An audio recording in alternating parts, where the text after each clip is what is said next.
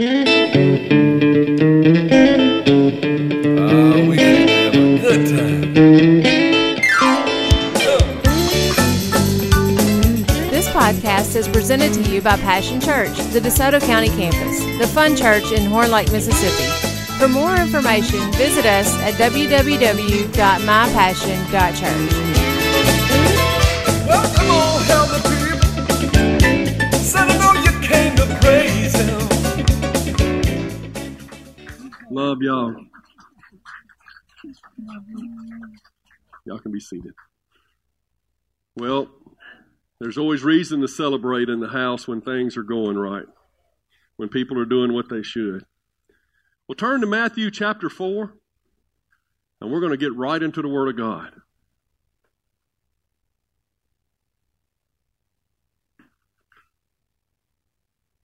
If you were here last week, you might remember that I told you today that I would spill the beans. I would give you the lowdown on how our life groups are going to work. And we're going to get to that. But I thought we'd get in the Word a little bit first. Matthew 4:18.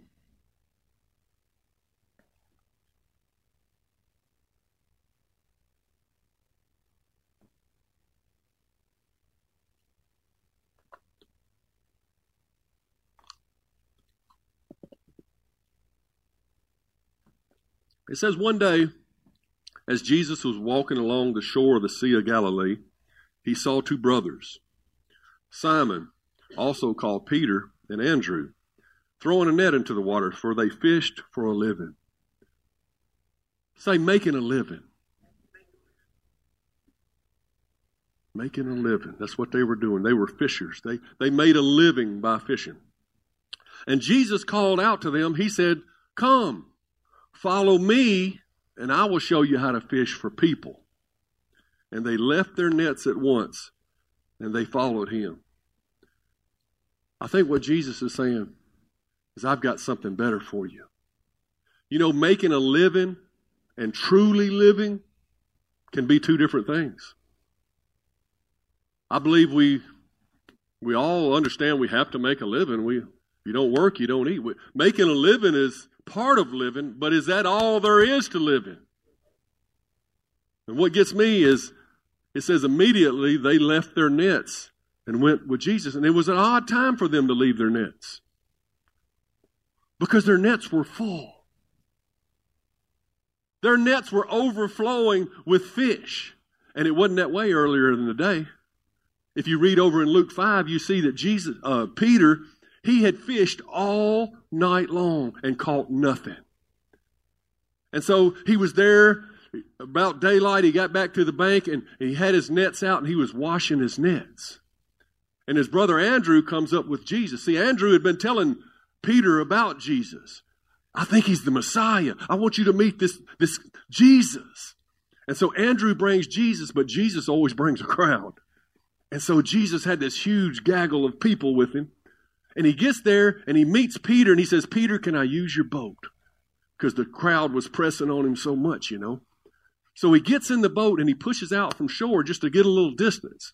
And if you know anything about being at the lake, if you holler across the water, you get better acoustics, don't you? You can hear somebody talking all the way across the lake. It's like a PA system. And Jesus understood that. He knew if he was going to preach to this multitude, it'd be good to have a little water between them and a little space so they didn't crowd him. And so he began to preach. I don't know what his message was that day. If it's recorded in the Bible, I forgot to look it up. But I know whatever he was saying was true. And I know whatever he said, just hearing the Son of God preach, it must have been an experience. And so it must have touched Peter, because once Jesus got through, he brought the boat back to the shore. And then he told Peter, "Peter, I want you to go out and let your nets down." Now, you got to understand, this is in daytime now, and Peter was a third shift fisherman. He fished at night with nets, and that's the way they did it. And he had fished all night and not caught anything. And so he's got to be thinking, I'm tired, man. It's my bedtime. You know, I work the third shift. I'm supposed to come home and go to sleep right now. I was washing my nets. I got them clean and everything. Now he's thinking to himself. I bet he's thinking to himself all these things. He probably had a lot of reasons why he wouldn't let down the net. Can you agree? But how many of you know after you've heard Jesus talk, he'll stir you up to do something different? Something that you might not even think that you would really want to do. And so he says, I fished all night, Jesus, but at your word, because your word stirred me. I felt something when you talked. I'm going to go let down the nets. I bet he wasn't expecting anything. Probably didn't have any faith at all working. But it says you only need faith as a grain of mustard seed. And so he threw the nets out. It's like, oh my goodness. This fish started jumping in the net. So much so that his nets were about to break. And so he called for help. And there was James and John in their boat. And they came out. They threw their nets out.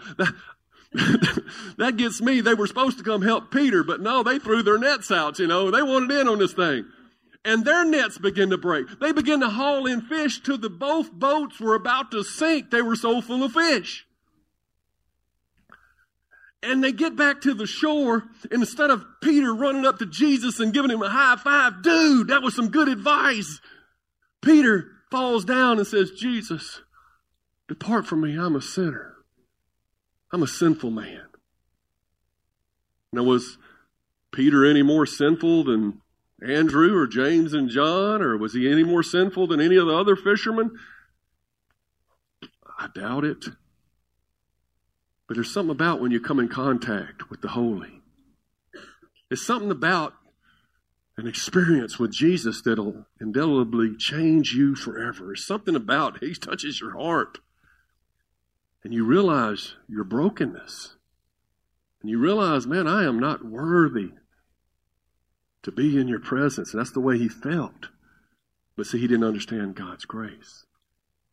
Was he a worse sinner than anybody else? Was he a worse sinner than you? Probably not. He probably cussed a little or a lot, you know, fishermen. Probably told lies. I caught one this big, you know. He probably drank. Probably did whatever fishermen did in that day. Because you know what sinners do? They sin. They can't help it. It's their nature. But has that ever stopped Jesus from approaching anyone? Is there anybody who sinned that Jesus hadn't offered them a better life? No. And so Jesus says, Peter, come follow me, and I will make you fishers of men. Now, Peter had a decision to make right there. I mean, he had a net full of fish here. And he had fished all night. And I imagine that morning he was scratching his head, oh, what are we going to do about the bills? I ain't been catching enough fish. Have you ever worried a lot about making a living? If you're just living to make a living, that'll stress you. If you don't have anybody that's telling you the truth and that you can trust, and you're just living and you're the one making all the decisions and it's all on your shoulders, that'll stress you. And so I imagine that net full of fish was giving him a sigh of relief. Oh, we're going to make the bills this month. We might have a little left over. I imagine he was thinking about all the things he could buy with all those fish that were in his net. And so he had a decision. Is he going to stay here with all those fish? Or is he going to leave his nets? Well, that would be crazy. But you see, there's something about Jesus that makes us be willing to do the crazy, to follow him. And he left his nets and he followed Jesus to learn how to become a fisher of men. He left the natural and the ordinary, making a living life, to truly living life, the more abundant life that Jesus offers. He says, come follow me and I will make you fishers of men. He left the golden egg to go walk with the goose, because he knew the goose would continue to produce golden eggs. And I wonder how many of us do that. We base our life chasing the golden egg, but we don't follow the goose. We're stuck on this one golden egg, when walking with Jesus would be So much better. So today's message is entitled The Goose or the Egg.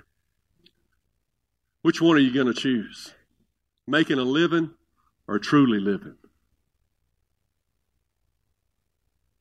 You know, we were all just living an ordinary life until Jesus came and rocked our boat. Can you look back, those of you who are born again believers, can you look back and remember how stressful it was trying to make a living, and that was it, and that's all there is to life? It's just putting food on the table and trying to get to the weekend. And those of you who know Christ and you follow Him and He's teaching you to be fishers of men, you know the excitement. I mean, you went from an ordinary life to an extraordinary life. And I know my life changed. And I know even when I don't feel like I'm with Him, I feel when things are going bad and the devil's attacking. And how many know the devil will attack you now that you ain't on his team anymore? Huh? He'll attack you hard. And walking with Jesus isn't the easy road. It's the narrow and it's the straight road. And you got to give up the things of the past to walk in the new.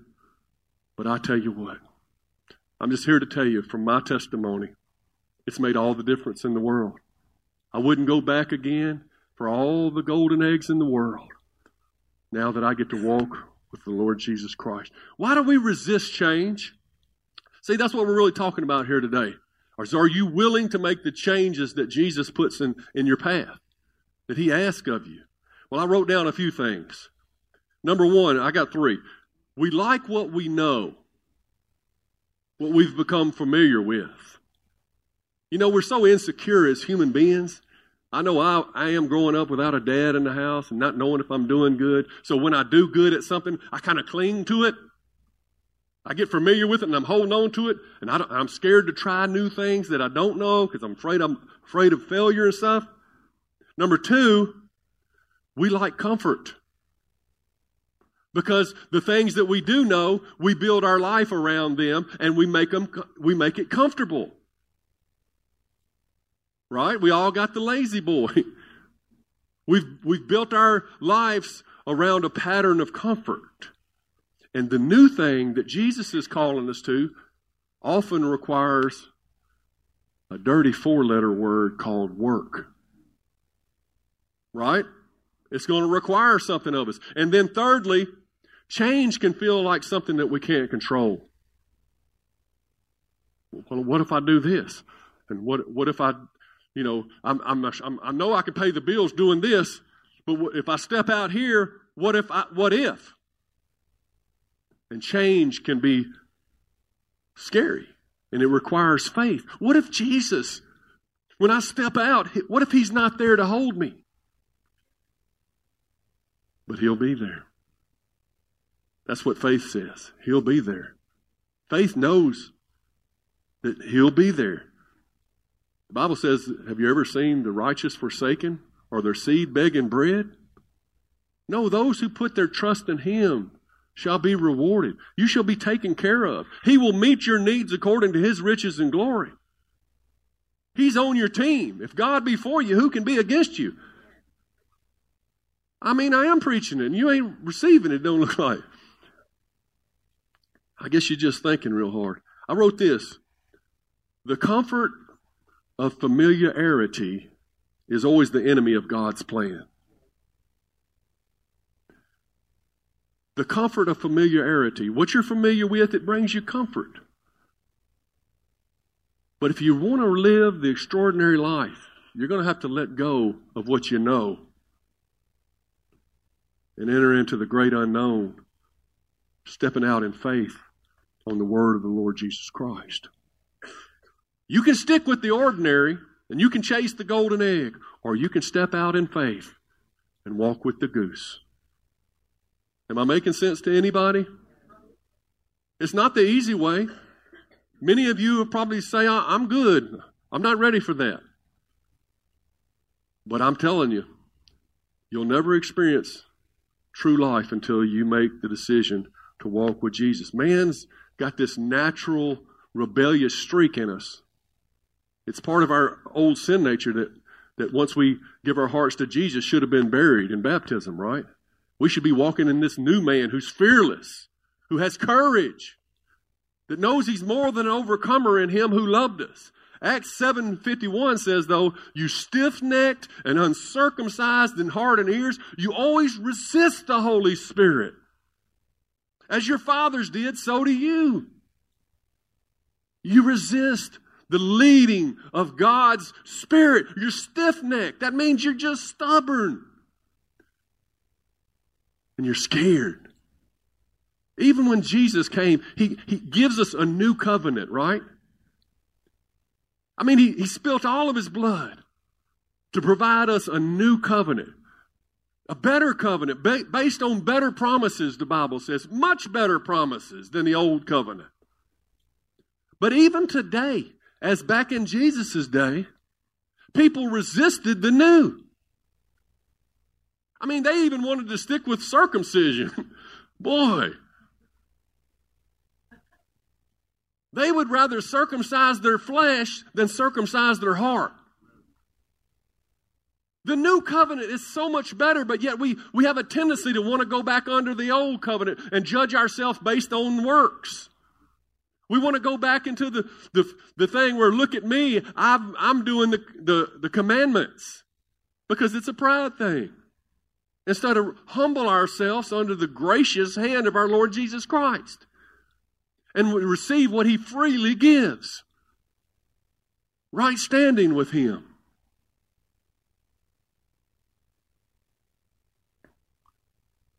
In Luke 5, verse 37, Jesus tells us this, that no one puts new wine into old wineskins. You know, new wine is fermenting. It's in the process of, it's still moving. And old wineskins are drawn up and tight, and you put that new wine in there, what happens? It says, or else the new wine will burst the wine skins and be spilled, and the wineskins will be ruined. It just don't work. You can't put new wine in old wineskins. But the new wine must be put into new wineskins, and both are preserved. Now, what he's talking about in context here is the Holy Spirit. He's talking about if you want the things of God, you got to be born again. You have to be born again to receive the Spirit of God. And the Spirit of the living God is the new wine. Is that making sense? You can't be under the old covenant rejecting Jesus Christ and saying, God, give me your Spirit. That would be putting new wine into an old wineskin. And you couldn't handle it. It would burst you. But he goes on to say in verse 39, and no one having drunk old wine immediately desires the new, for he says the old is better. He's just talking about the nature of people. He's just saying even though the new wine is the better, the new covenant is better, people that have drank from the old wine, they want to stick with what they know. They say the old wine is better. Don't give me anything new. But I'm telling you, the people of God must have a different attitude. We got to walk by faith and not by comfort. We got to walk by faith and not by sight. When God says move, we got to move, even if it's up out of our lazy boy. We got to step into the new.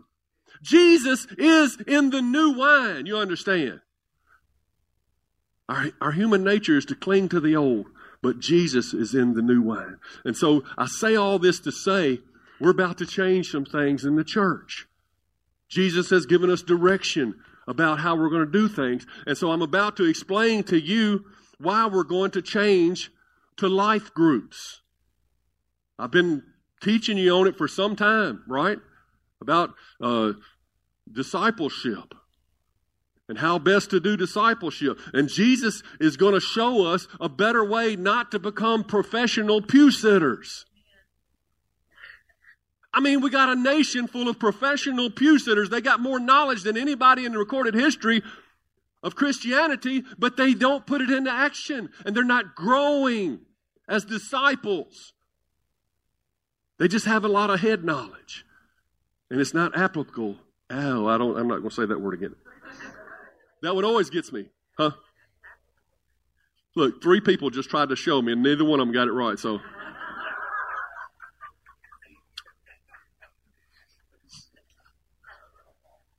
Look, we try to break things down and make it easy for you to understand because that's the way God deals with me. So, okay, see that banner in the back? This is what we call our discipleship wheel. This is the process of you becoming a disciple and you helping other people become a disciple. First, you got to know God, right? You got to be born again or none of this works. You don't even have the new wine without. So you got to know God. How do we predominantly do that here at the church? Today, we have Sunday services. You bring your lost friends, they get saved. They get excited. They know God. They become new wineskins. Then you got the find freedom, and I'm going to come back to that one. But what do we do for the discover purpose part? See, we're providing, God is showing us how to provide for all these things in the discipleship process. Discover purpose is why we have our next step classes.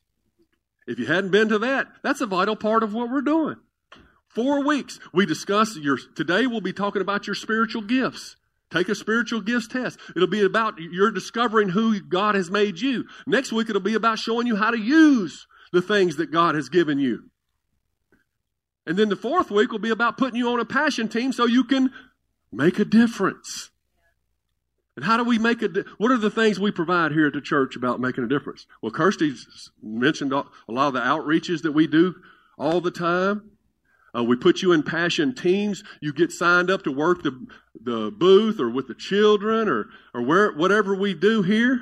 You can get and get your car rolling so God can begin to steer you into your destiny. And we teach you how to get moving with your discipleship so that what? You can lead others to know God. And then you've completed the circle. And then they begin to go around the circle. Is that making sense to everyone? I explain that all the time.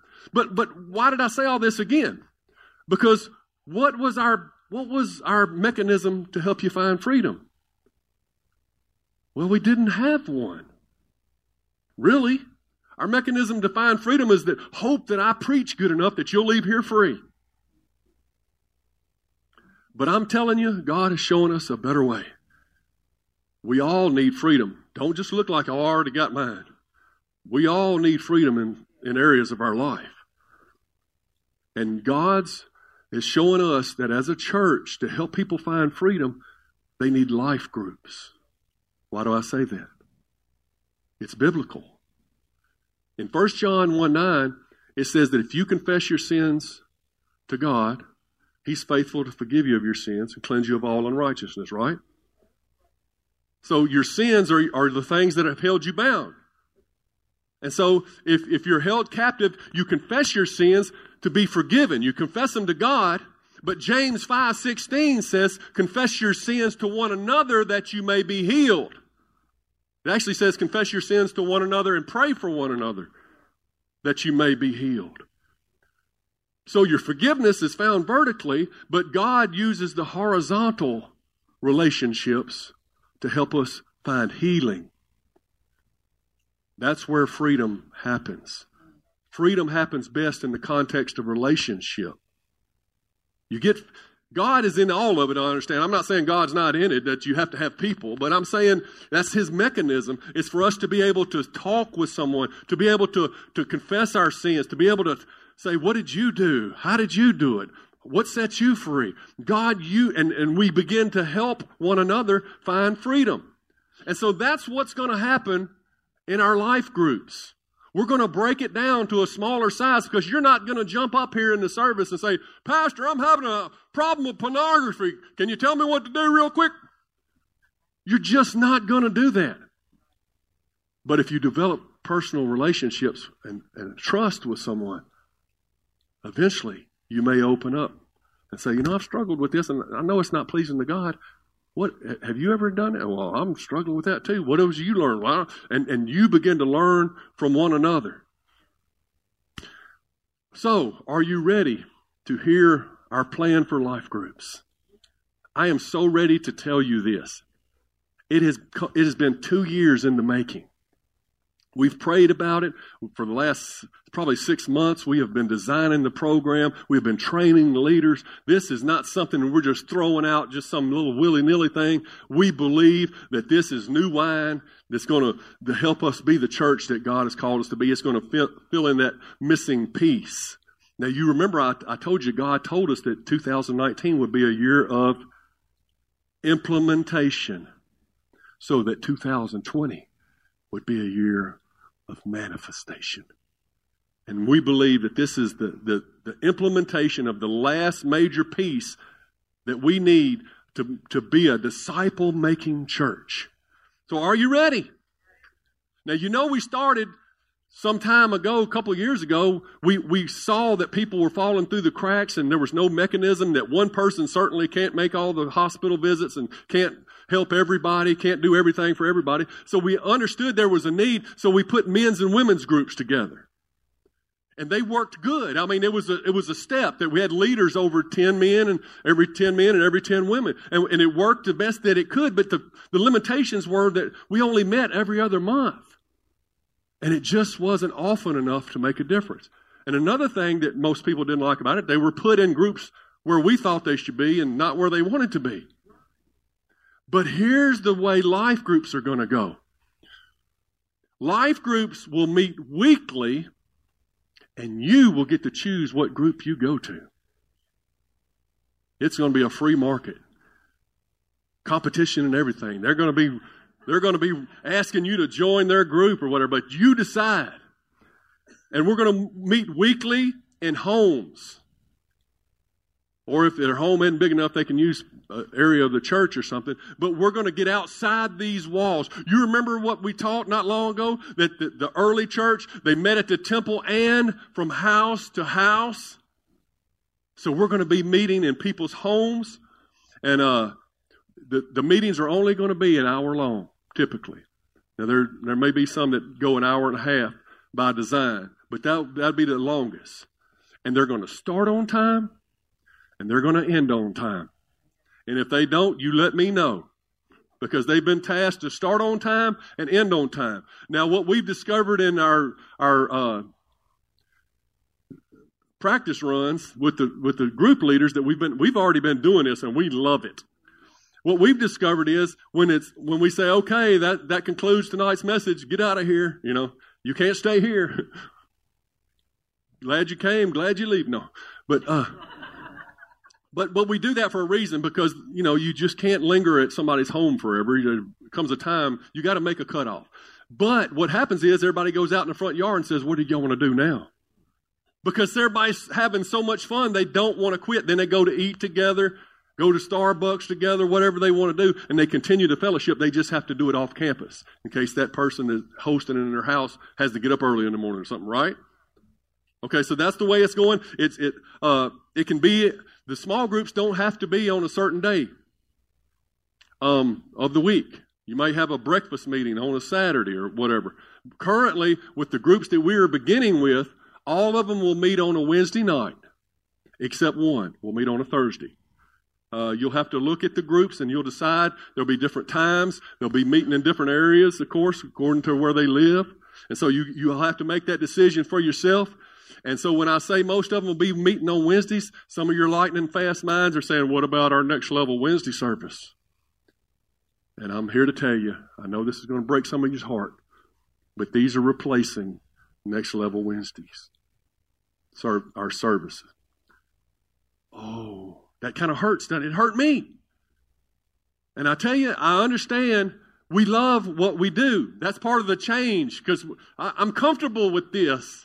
But I'm telling you, next level life groups are going to produce more fruit than next level Wednesday service could.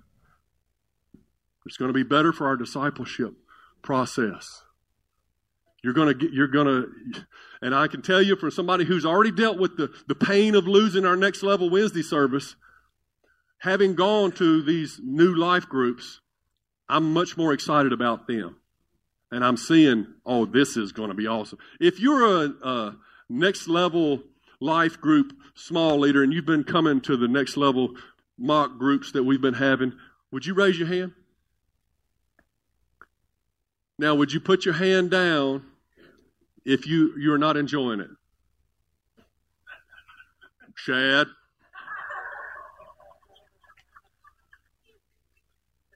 Are they great or what? They are. I'm loving it. Angie, did you want to say something there? Because you had said that you wanted to tell how awesome that they're making you feel. I'm sorry, this is not an infomercial. It's starting to sound like one.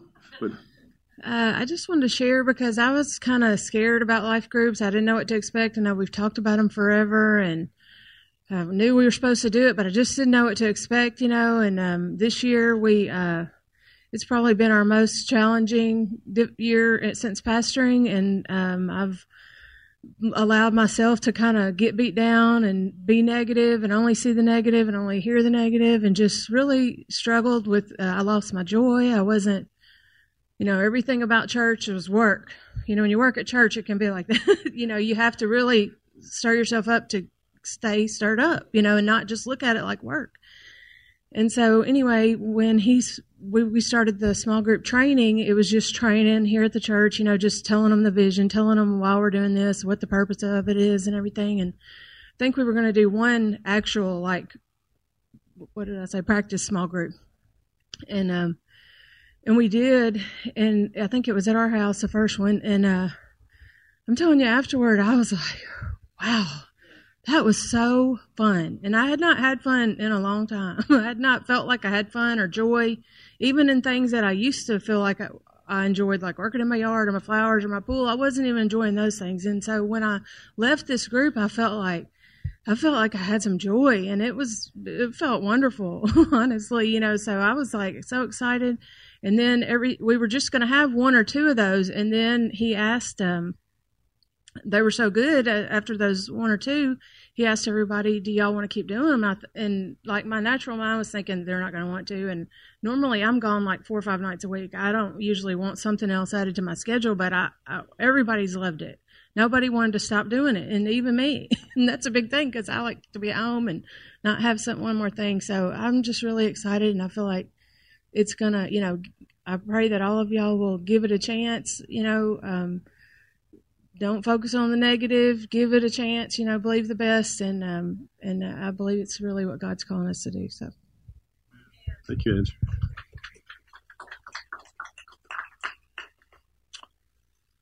All right, where was we at?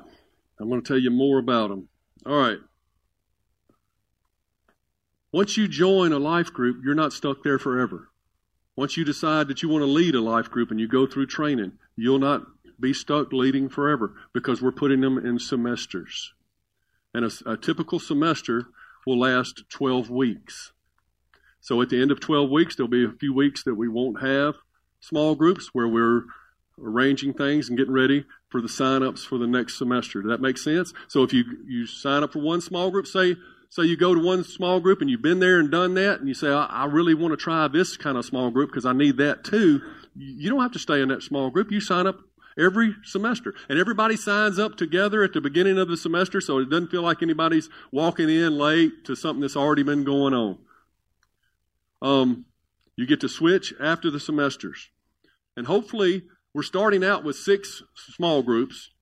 And as we go, we'll be developing new leaders, and we'll be always adding new small groups. Eventually, as we grow, one day we may have hundreds of small groups to choose from. So we'll try to have the appropriate amount of small groups for the amount of people we have in the church. Each small group will max out at 15 people, at least 15 members of the church, 15 people of the church. Now, if you have 14 in your group and you want to invite a friend or a neighbor to your small group, you're more than welcome. Don't not invite new people because of that. You will be able to invite your friends. And you can say, hey, we're having a cookout. You don't even have to tell them it's a life group. You just come over, and some friends are getting together, and let them experience life Jesus' way. So you can invite anyone you want to the groups. One of the main hurdles that we had to understand how we're going to fix and don't have it all worked out, but we understand that the children are going to be a high priority in this. We'll no longer have a Wednesday service here. You won't be dropping your kids off here. If you take your kids to your small group with you. And the way we see it is every group will figure out how to make sure that the children's experience is just as rewarding. Their spiritual growth is just as important as yours.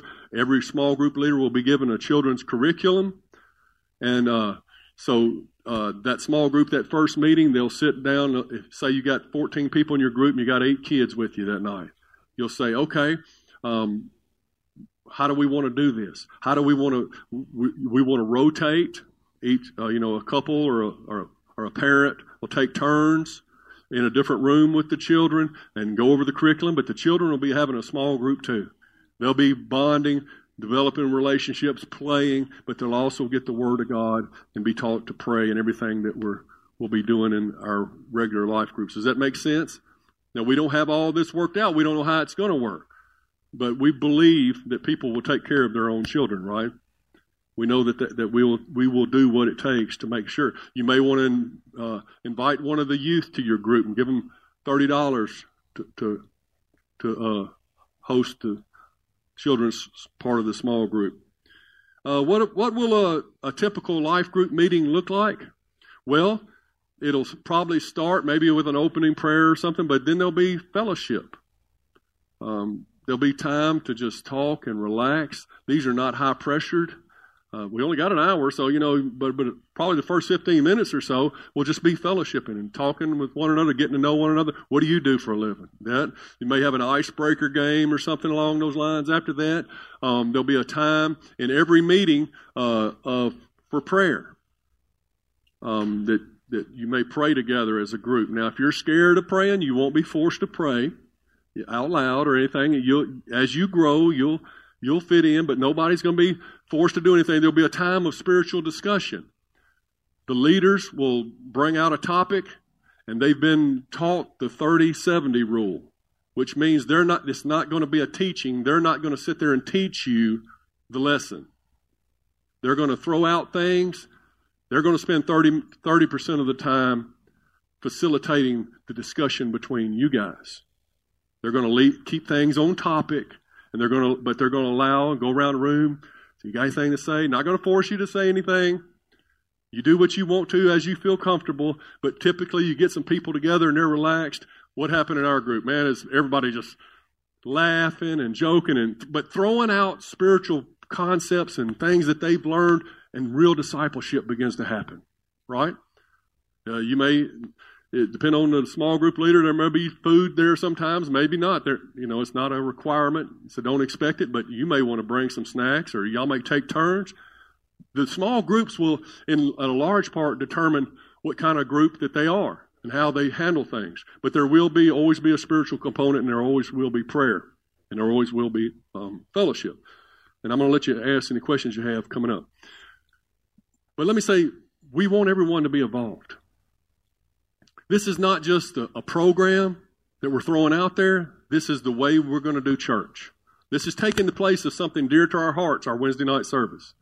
So this is the way we do church. And we're saying, if you really want to hook up with God's plan, this is the way we do church. So we want you to sign up. We want you to participate. And we want you to give it a chance, like Angie says. We believe this is a better way for you to grow. Pastor Paul, who was before me, he had it in his heart to do life groups, and he passed before he ever got it completed. But it's been in my heart once he said it was in his heart. And then Pastor Vickers, our senior pastor, he 2 or 3 years ago, that's all he talked about at one of our group meetings for 3 days. He says, after 37 years of senior pastoring, if I could go back and do it again, life groups would have been at the center of what I'm doing, because that discipleship that takes place there is so important. So this is not something that's willy-nilly. It's 2 years in the making. Okay, what kind of groups are we going to start with?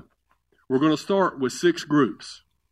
And if you look in the back there, Mary McCall and Mary Ellen Barnes put that beautiful bulletin board together back there. It shows our 6 groups. We got a new poster back there saying, "Find your fit." When you get a chance, go back there to that bulletin board. You can read about the 6 groups. We're going to have one that's like a marriage and family.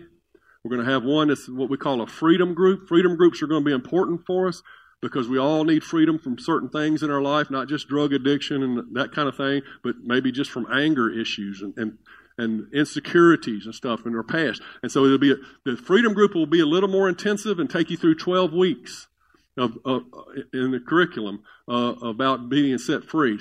So freedom groups are going to be important to our church going forward because that's really what we're doing in small groups is finding freedom. So and then we're going to have let's see, where did I write it down? We are going to have a women's group. If you just want to hang with the ladies, we'll have one of those. We're going to have some topical groups, like one that's built on building faith, one that's talking about Jesus' love, how he loved different people. So if that interests you, and then there's one big called the Bold Family Group, Bread of Life Disciples, and it'll just be just more of a Bible study and a worship time. So you can go as deep as you want to. You can read up about the groups back there. And guess what? These are all now listed on our website, www.mypassion.church. You go to the DeSoto tab, click on it. Below it will be a drop box, and it'll say this, this, and this. But the third thing down there will say groups. And so you click on groups, and those 6 will be listed there. And that'll be the way we sign up when sign-ups get here. Some of you are saying, how do I sign up? Don't say that yet. We ain't there. We will help you with sign-ups, believe me.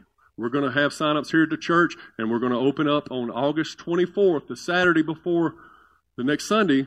Saturday's always before the next Sunday. That Saturday, for those of you who want to make sure you get in your group and you don't want to find out that your group filled up without you, you'll have an opportunity to go online. And all you do is basically click and say join, and it'll ask you your email address, and it'll send you an email and confirm it. And then it'll say, do you want to join? You say, boom, you'll be listed in that group. And then your group leader will be responsible for getting with you after that about the group meetings. We're going to lead you through all this. We're going to go into much more detail about the sign-ups. It's going to be easy. If you're not a computer person, we'll have physical sign-ups here at that church on August 25th. And the sign-ups will stay open throughout the semester. So if for some reason you're going to be out of town for the first 6 weeks and you don't get a chance to sign up, you can sign up when you get back. We just hope that everybody does sign up and become part of the church. Really, that's all I can think to say right now. Do you have any questions? The youth will continue to meet as they always do. You guys are basically having a small group on Wednesday nights. Now, Bill, I've told him that if he feels like the youth want to meet on a different night or something, you guys can decide that. Whatever works best for the youth. But right now, the youth will continue to meet as they do on Wednesday nights. Next hand.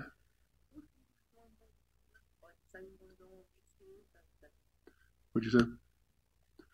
If you want to go on Wednesday and Thursday and join more than one group, well, what we'll do is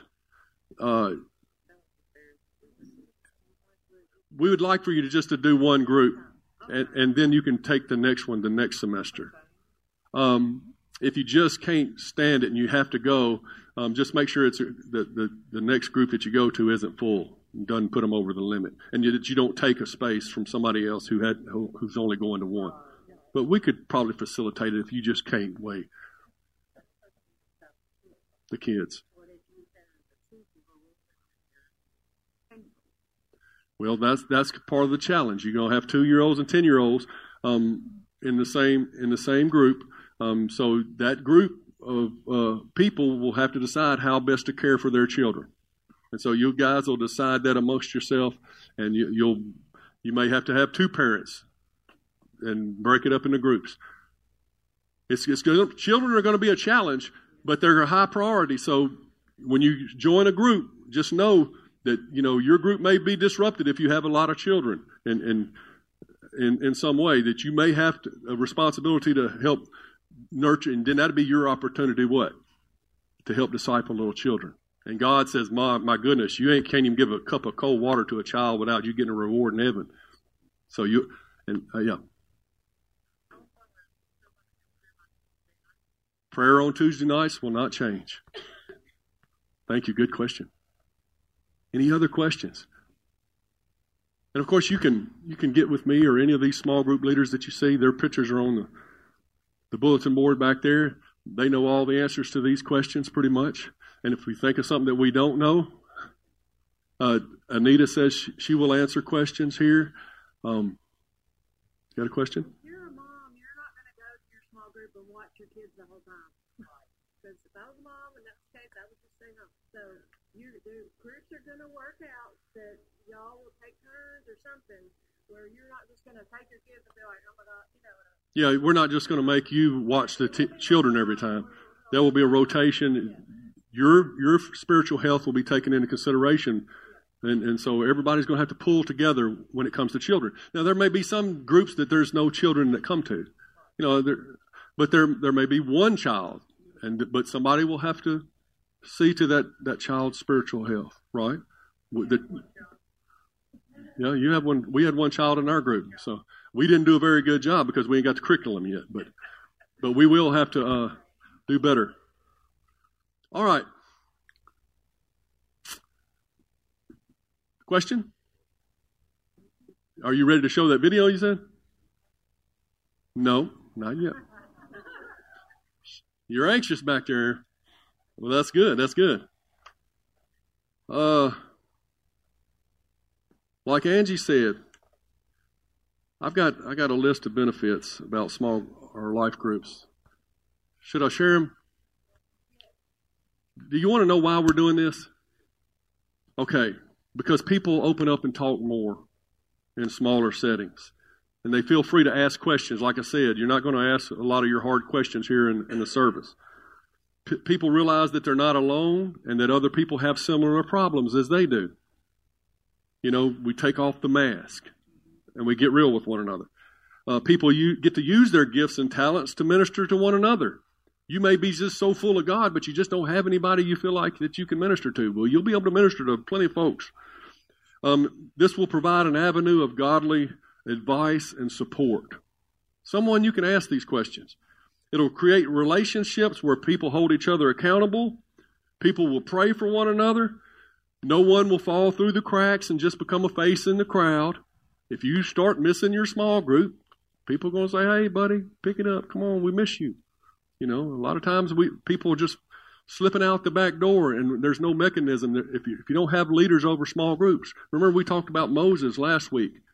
He was trying to lead all 2 million people out in the wilderness, and his father-in-law Jethro said, you can't do this. It's not good for the people. It's not good for you. You need leaders, captains over 10s, 50s, and 100s. And so this is an effort to do that. People will come out of their shell. The Bible says, how is it that everybody has a psalm, a hymn, a spiritual song? You got stuff.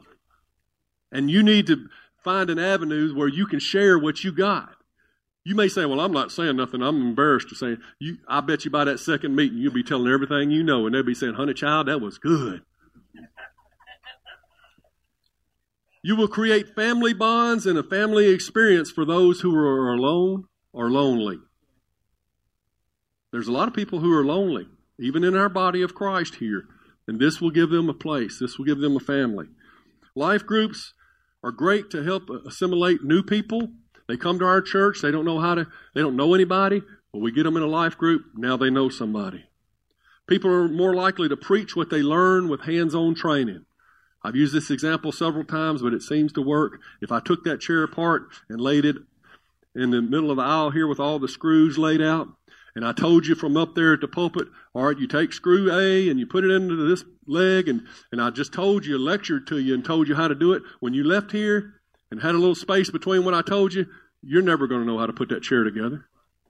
But if we got down in the floor together and I showed you and hands-on training, we did this together or as a group, you'd be able to put every chair together in this sanctuary. You'd know how. So that's what it's good for. It helps the church see past our sanctuary walls because we'll be outside of our sanctuary walls. We'll be out into the community. We can quickly mobilize for evangelistic events or whatever. I might call one group leader and say, hey, we got a widow over here that needs this done. You think you can get some people from your group? Because the life groups will eventually turn evangelistic as well. once everybody gets on the page, and you'll be wanting to say, how can we make a difference? We'll go over here and do this, or we'll pass out water here. You'll start longing to do God's work. It'll help the church grow. You know, it's much easier to invite somebody to a barbecue than it is to your church on Sunday. They're more likely to come. And so you get them to your small group. They see that, hey, they're just regular folks. I wouldn't mind going to a church like that where people I can talk to. And so they see that Christians are just forgiven people, not perfect people. People will have someone to help them through the hard times. If you're going through something, it'll be good to have a small group pray for you and give you advice, counsel, resources along the way. Real friendships will begin. More than just, good morning, good to see you again, but really don't know who you are. Life groups will make the church experience more personal and more fun. But like Angie said, we will only get out of them what we put into them. If you go to that first meeting and you don't get a hallelujah experience, and you walk away saying, that leader don't know what they're talking about, this ain't going to be nothing. So-and-so, she said that, and she's stupid, and I don't like it. If that's going to be your attitude, you're not going to get anything out of it. That's just in life. You're going to have to give this thing a chance. I mean, this is our first chance. This is our first time ever doing this. Will we get it perfect? I hope so, but maybe not. But it's going to be successful according to what each person puts into it. And so give it a chance. You know, give it a semester. And if this is just the worst thing ever, then I understand. But don't criticize and pick everything apart after the first meeting. That's just human nature, but that's not our nature. We're big brothers and sisters and keepers of our culture. We've talked about that. We have to have a different spirit than the world. Not of the 10 that came back with a bad report. We're the 2, like Caleb and Joshua, says we can do this. We can make it. And so 3 of the life group leaders have made a video. I told them to make a 20 or 30-second video that would advertise their group somewhat just for fun. And the other 3 are working on theirs. We'll show that next Sunday. But I thought I'd show the first video to you right now. Tom, could you hit those lights?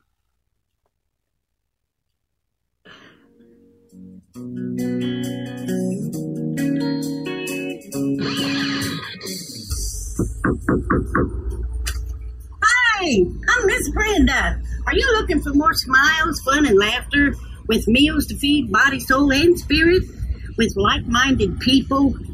Then you belong here at Bold Family Life Group, doing life together.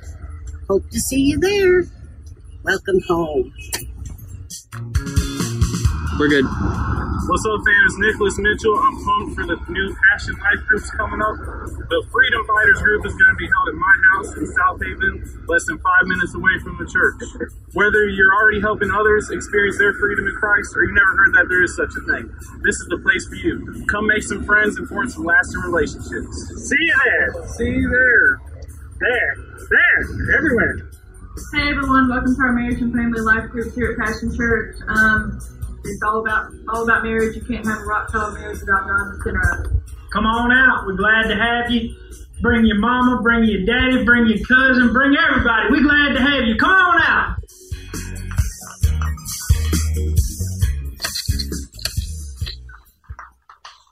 As you can see, there's going to be a lot of laughter in these groups, all of them. We've pretty much had all of these groups. We've met in different people's houses for our trial runs, and they've put the meetings on, and I can tell you they're all equally wonderful, and they were all right on target, and they were enriching my life as we went.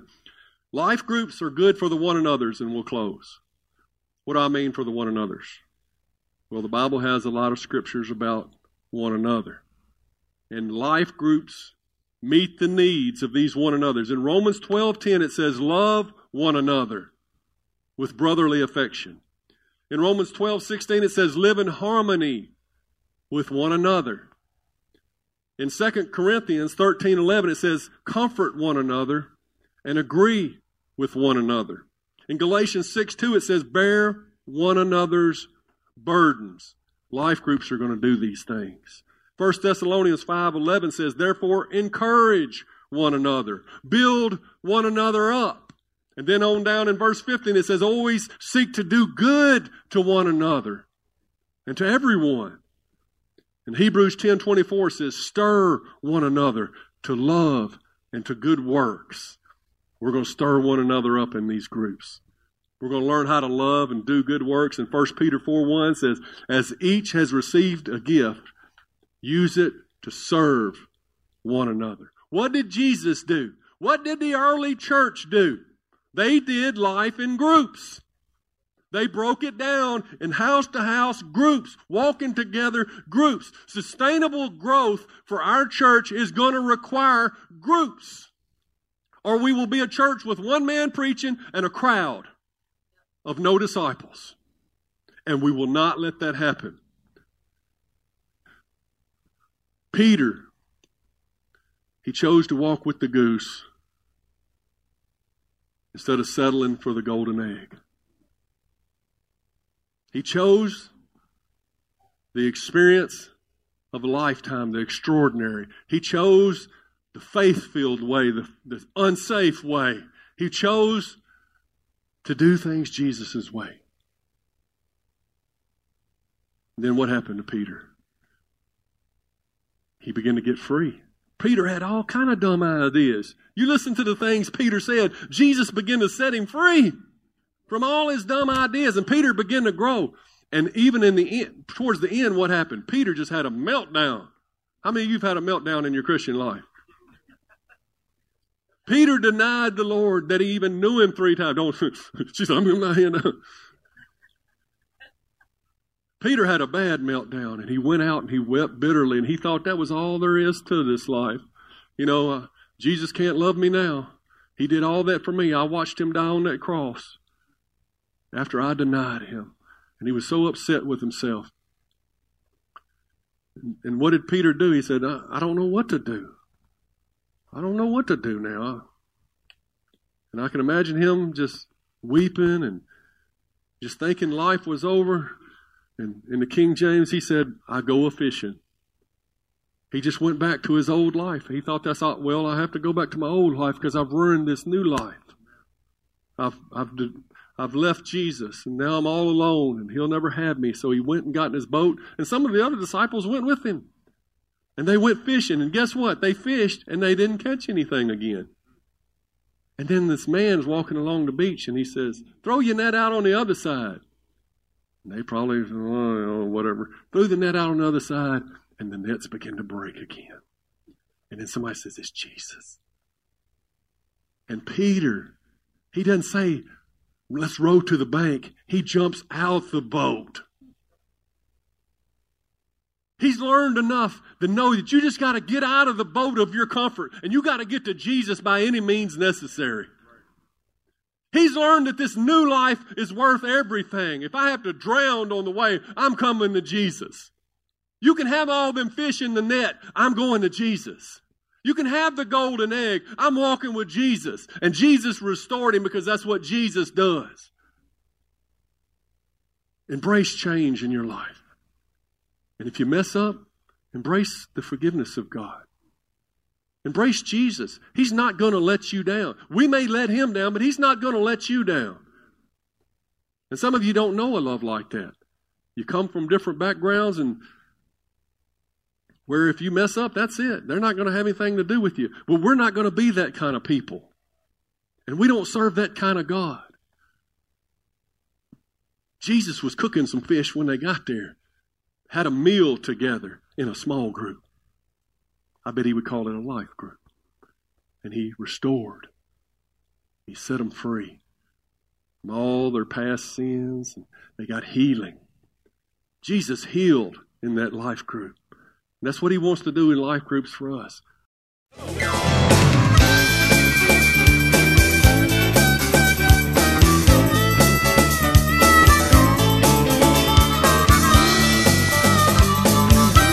Thanks for listening to the podcast today. We hope you enjoyed it and that it inspires you to live out God's Word. For more information, visit us at www.mypassion.church.